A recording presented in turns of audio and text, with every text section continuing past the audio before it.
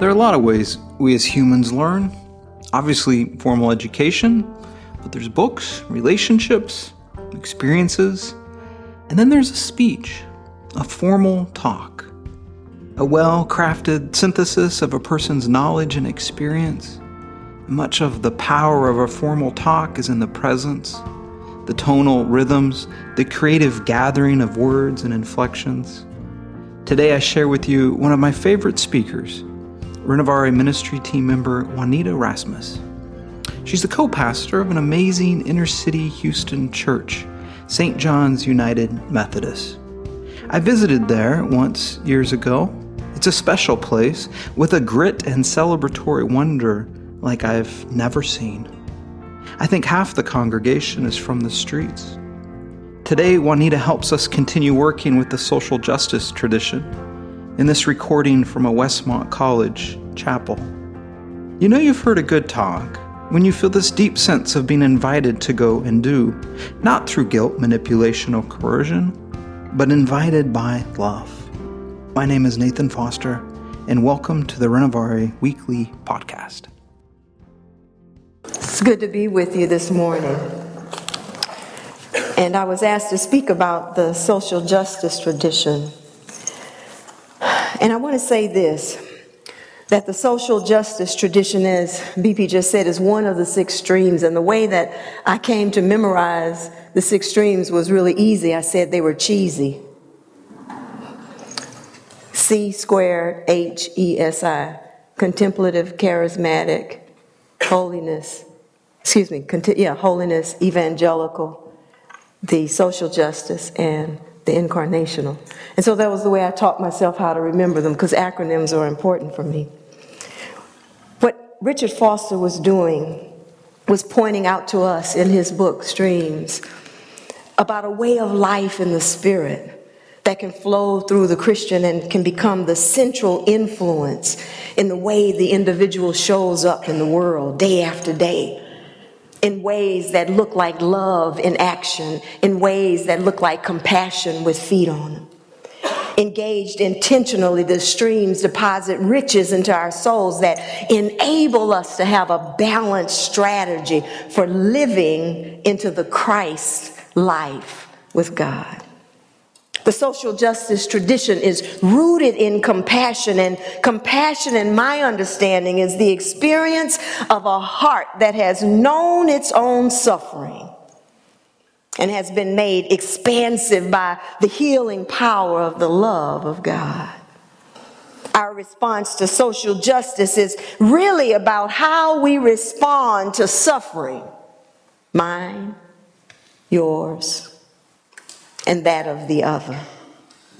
Howard Thurman was a professor of spiritual disciplines and the dean of Marsh Chapel in Boston, at Boston University in 1981 when he passed. I mention him because he was a mystic, a philosopher, a theologian, and he was also a notable influence in the life of Dr. Martin Luther King. Thurman's relationship with Mahatma Gandhi served as the catalyst for King's interest in the pursuit of nonviolent protests during the turbulent changes in the 1960s. In Thurman's book, Disciplines of the Spirit, Thurman supposes that suffering is a tool by which the Spirit might tutor the human spirit. Thurman understands suffering as the common denominator of humanity. In his observation of the universality of suffering, Thurman speaks emphatically that no human shall be discharged from the experience of suffering. He makes demands, or rather suffering makes demands upon us like nothing else, upon the wise and the foolish, the literate and the illiterate, the saint and the sinner. And very likely it bears no relationship to the character of the individual. It often cannot be assessed in terms of merit or demerit or reward or punishment. Men have tried to build all kinds of immunities against it. Much of the meaning of all of our striving is found in the desperate effort of the spirit of man to build effective windbreaks against the storm of pain that sweeps across the human path. What we all know is this, that under pressure, whatever's in us will come out of us. The ideal is that you and I as Christians are invited to become intentionally engaged in the spiritual practices in such a way that we allow the Holy Spirit to influence our responses to the suffering both within us and around us. The prophet Micah, too, was living in a world that was fractured and anxiety ridden. And in Micah 6:8, he says this, "He has told you, O mortal, what is good. And what does the Lord require of you? But to do justice, to love kindness, and to walk humbly with your God." So what does it look like to do justice? I believe Micah was actually giving means for his followers. And the first mean to do justice is this. Justice invites us to ask the hard question, who is my neighbor? It invites us to ask, how will I respond to the needs of my neighbor? The Black Lives Matter movement began because black lives in this country have once again been brutalized and violated. The Women's March this past weekend occurred because once again women are aware of feeling threatened and violated. You see, you and I must decide long before the threat hits our house how we're going to respond to threats, not only against us, but against our neighbor. I must have an intention to do justice. BP shared with me earlier that he had heard Cornel West say that justice is love gone public. One way to be intentional about living into doing justice is to practice letting go of judgment. Letting go of looking at people and sizing them up. One of the exercises that I'd encourage you to Google is the compassion exercise. It invites us to be honest with ourselves about what we see when we look at other individuals. It invites us to increase the amount of compassion in the world. It invites us to increase an understanding of and the facilitation of our own personal peace, our own sense of personal shalom. The instructions for the exercise read this way, that you're to put your eyes on a person, preferably in a public space. Pay attention to them and repeat to yourself, just like me. This person is seeking some happiness in their life. Just like me, this person is trying to avoid suffering. Just like me, this person has known sadness, suffering, and despair. Just like me, this person is seeking to fill their needs. You see, the compassion exercise reminds us that indeed we can train ourselves to do justice. Secondly, Micah said to love kindness. Kindness is an intention, and intention is like New Year's resolutions. In order to work, you got to have a plan. We can train ourselves to be kind, to do the compassionate thing, to do the loving thing. I believe kindness has to start with oneself. Paying attention is the key. We can observe our lives and we can observe our self-talk and decide if we are being kind to ourselves. You see, we have the power to change the way we self-talk, the things we say to ourselves, because those same things become daggers when we turn them on others. I can say to myself, I love, accept, and approve of myself. And that makes space for me to have the capacity to love and accept and approve of you as well. We cannot give what we don't have. The last point that Micah made was to walk humbly with your God, with my God. Humility can be learned, and I borrowed Dallas Willard's 3 P's. Don't pretend, don't presume, and don't push. When we don't pretend, we let go of these false ideas about ourselves, these false notions we have about ourselves. I remember for me, one of the biggest issues I faced in my life was very early on as a little girl wanting to be a good little girl. The challenge with that is that it takes a lot of energy to be or to try to be perfect. And it squeezed the life out of me. Rules became the dictator of my soul. There was no spontaneity, and the weight got to be too much to bear. In 1999, I experienced a major depressive episode. My grandmother would have said, "Baby, you just had a nervous breakdown." You see, pretense has a cost to bear. It has a weight. And so Dallas suggests letting go of the need to pretend so that we can enter into the freedom that Christ has available to us, one that is filled with self-compassion and doesn't require pretense. The second is don't presume. Don't presume that you know your neighbor's story. Don't presume that you're owed anything. Don't presume that you have this right or that right, but seek rather first to understand. Seek to stay in the present moment. Don't presume you're too busy for this, whatever this is. Presumption is a subtle and powerful destroyer of community and humanity. Presumption alienates us from our neighbor. Presumption reduces our capacity to love the other.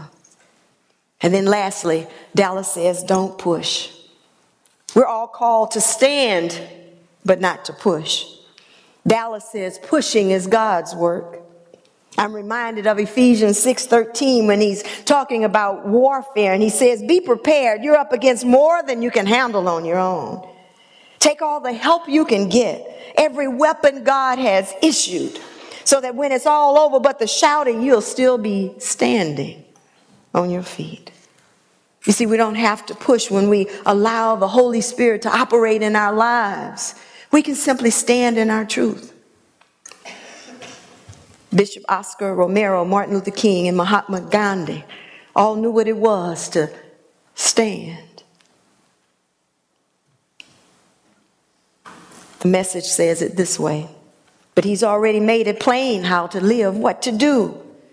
What God is looking for in men and women is quite simply this: do what is fair and just to your neighbor. Be compassionate and loyal in your love. And don't take yourself too seriously. But by all means, take God seriously. I'd like to invite you into an experience of Lectio Divina, and I'll be using Luke, the 10th chapter, verse 29 through 34. If you will, engage with me in this experience. I'd invite you to sit up tall and straight in your seat. And if you will, put both feet flat on the floor. Lectio Divina is a practice of divine reading. It invites us to enter into the text. It invites us to look around, to feel around, to notice, to pay attention to the text, and to allow the text to inform us rather than us having our presumptions, saying, oh, I remember this. I know this story. But rather allowing the story to speak to us in a fresh and new way. I invite you, if you will, to take your hands and turn them palms up in an act of worship and just rest them on your thighs.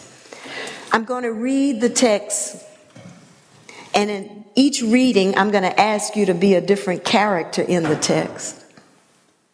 And as you are entering into that character, I'm going to ask you to first of all, breathe deeply, to stay in touch with that person.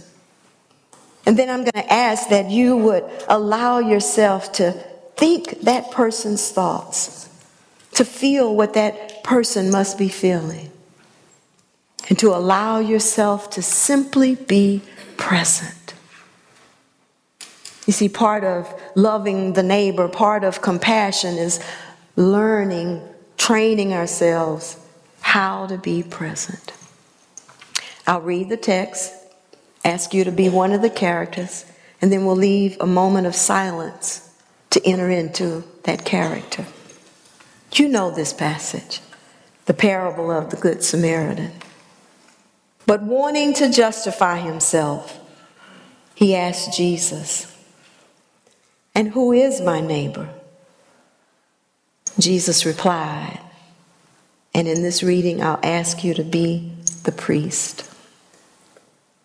A man was going down from Jerusalem to Jericho and fell into the hands of robbers who stripped him, beat him, and went away, leaving him half dead. Now by chance, a priest was going down the road, and when he saw him, he passed by on the other side. So likewise, a Levite, when he came to the place and saw him, passed by on the other side.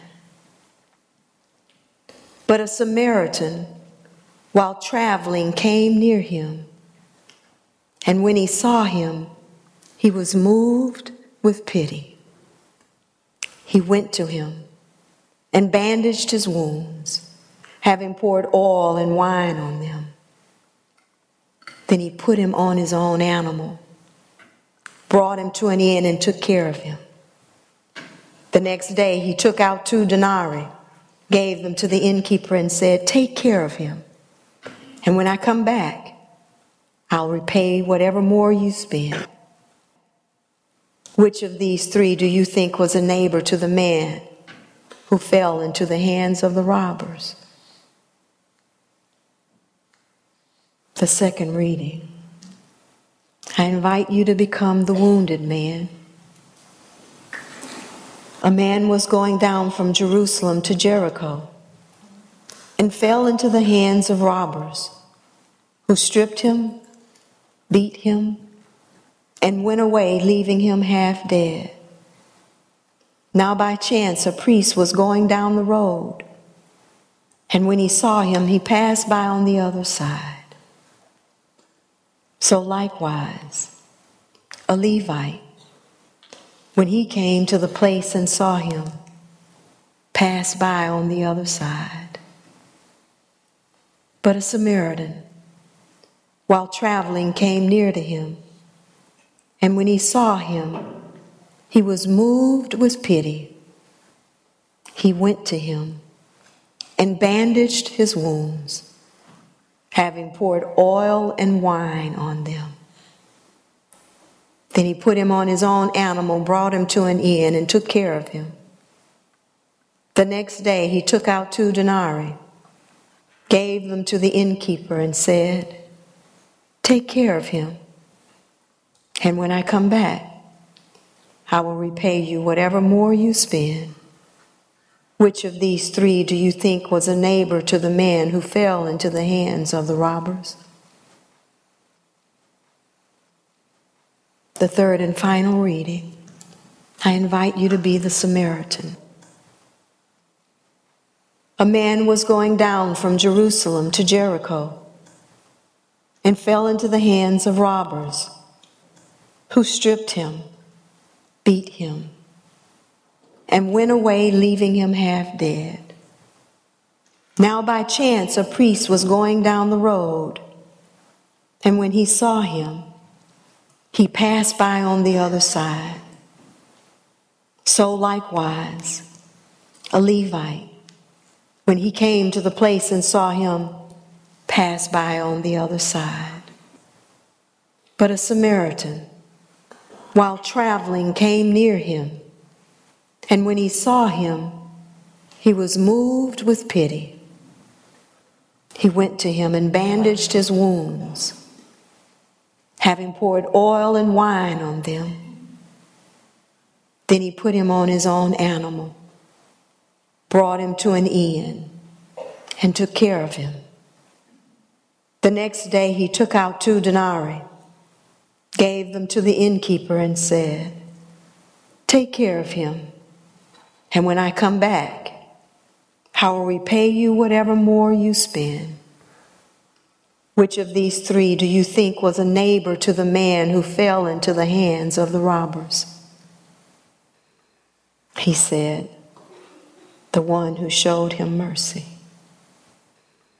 Jesus said to him, and he says to us, go and do likewise.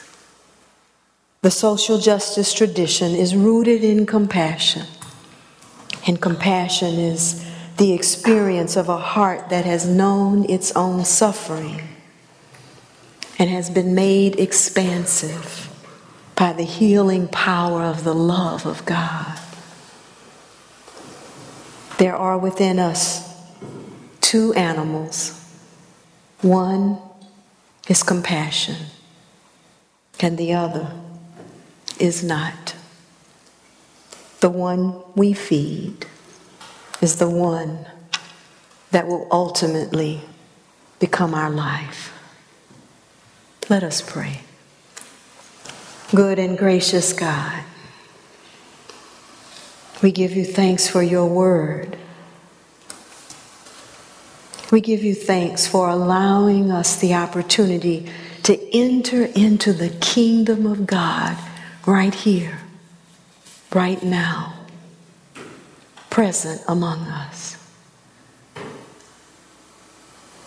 Thank you for including us in the all-inclusive community of loving persons that you are establishing here. Kingdom neighborhood right here. No gates, no walls, pure love. As we prepare to leave from this place, but never from your presence, we ask, gracious God, that you would stir our hearts to the remembrance of these words, that we too might know what it is to will and to do that which is good for our neighbor. Amen. May God bless and keep you each today. That's my prayer. Well, there you have it. Juanita is also the founder of the Art Project Houston, a ministry that brings healing through art. You can read the story of Juanita and her husband Rudy in Rudy's book titled Touch, The Power of Touch in Transforming Lives. I'd like to invite you to continue journeying with us at the Renovari Book Club. Sign up has just been released. We're doing something special this time around. There's an opportunity for an optional in-person meetup discussion group. It's currently being hosted in 57 locations and growing. Hey, thanks for listening and have a great week.